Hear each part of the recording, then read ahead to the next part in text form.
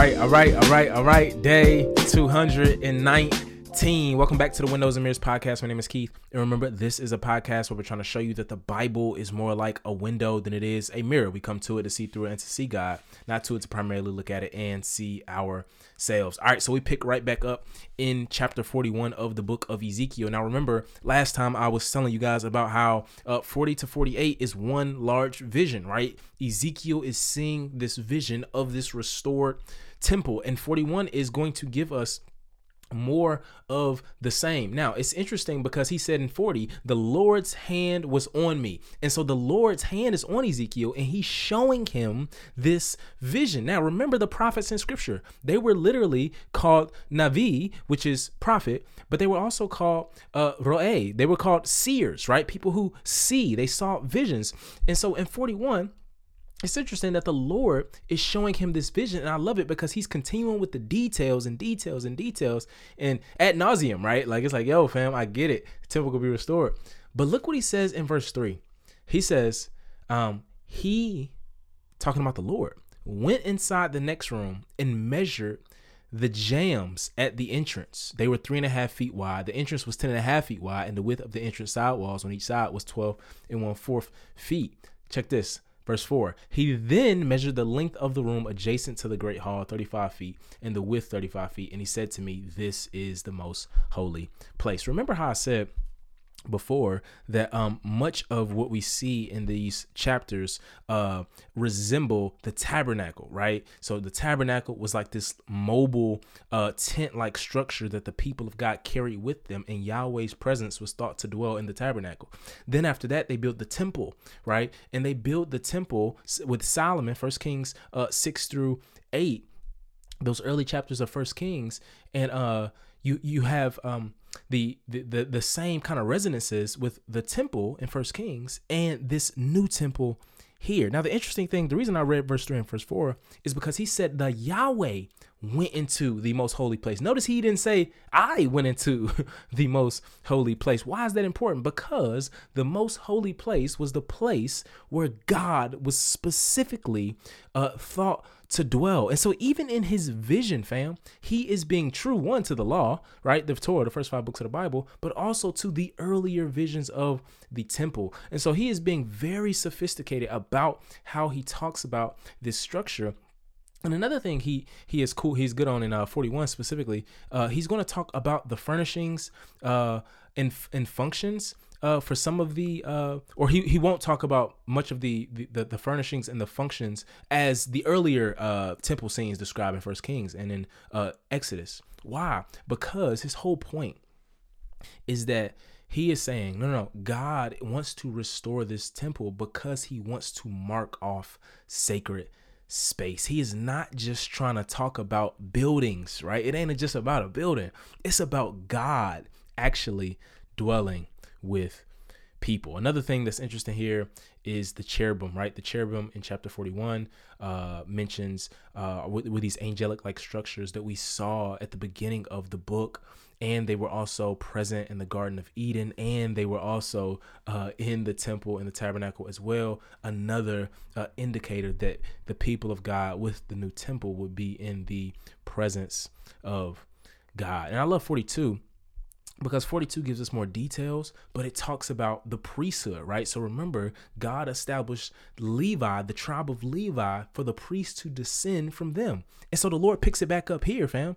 He's like, no. The priesthood will be restored. So in other words, the temple is not the only thing that's restored, but the priesthood has to be restored as well. Without a temple, the priests can't do their proper work. And so Ezekiel here, remember, he's a prophet priest. Remember Ezekiel 1, he's a prophet priest. So he is very clear about what all of this should look like in line with the first 5 books of the Bible. And when 43 comes, the text has been building up to this major climax, and it mentions, it says this: he led me to the gate, the one that faces east, and I saw the glory of God, the God of Israel, coming from the east. His voice sounded like the roar of a huge torrent, and the earth shone with his glory, the glory of the Lord, into the temple by way of the gate that faced east. Then the Spirit lifted me up and brought me to the inner court, and the glory of the Lord filled the temple. So in other words, God's glory comes back to dwell with humanity, right, in this temple. Now remember, earlier in the book, chapter 11, we saw Ezekiel had a vision of God's glory leaving. 10 and 11, God's glory left the temple, right? In other words, to show them that God had turned his face against his people. And so here, he's just saying, the Lord is just saying, no, my face will now be turned back towards you when I restore you after the exile, right? 40 to 42 was about God, discussing what the sacred space would be like and look like. Here in 43, he's coming to fill that sacred space. There's so much here, and I can go into so much, but one of the things that's interesting is that, Israel goes into exile 586. They come back 536, 516. 20 years later, they rebuild the temple, and the temple is rebuilt. And after they rebuild the temple, they look around, and the glory of God does not come down. So this vision was not fulfilled here, right? It wasn't fulfilled after they come down to Ezra and Nehemiah, right? Go read the book of Ezra. We'll get there actually in Windows and Mirrors. But the glory of God doesn't come down.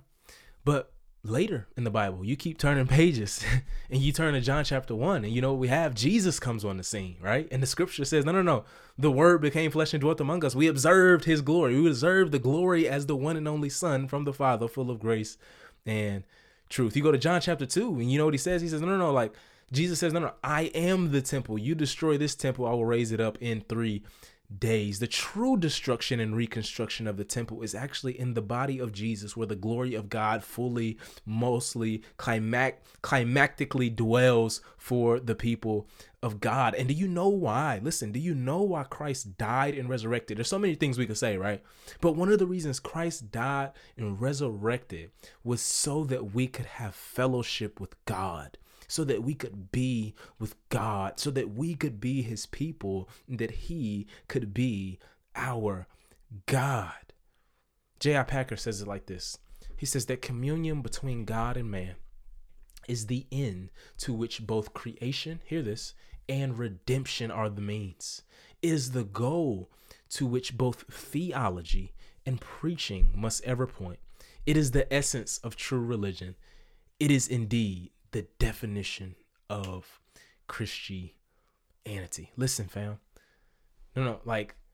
It's everything that happens, that God does in his work of redeeming us, is a means to the end of us dwelling with him forever. The history, fam, is about God opening a way, right, for humanity to be with him. Remember, like I said last time, this is plan A.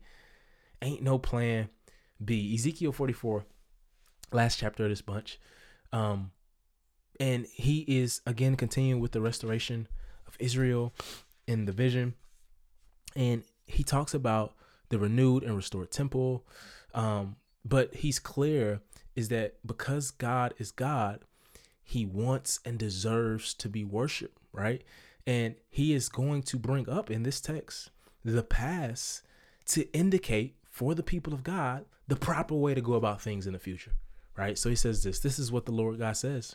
I've had enough of all of your detestable practices, house of Israel, when you brought in foreigners, uncircumcised in both heart and flesh, to occupy my sanctuary. You defiled my temple while you offered my food, the fat and the blood. You broke my covenant by all your detestable practices. God brings up that before the first temple was destroyed, the priests were not on their job. They was letting foreigners into the temple, right? Those that didn't worship Yahweh, those who were uncircumcised in both flesh and heart, into holy and sacred space. They had defiled God's sacred space. And the priest's job, listen, was to guard the sanctuary, to see to it that God could be properly worshiped. The beautiful thing about this text is that the Lord Jesus, when he comes, he fulfills everything, fam. He's not only the true temple. He's not only where the glory of God dwells. He is our ultimate and true high priest who goes into the presence of God to make atonement for us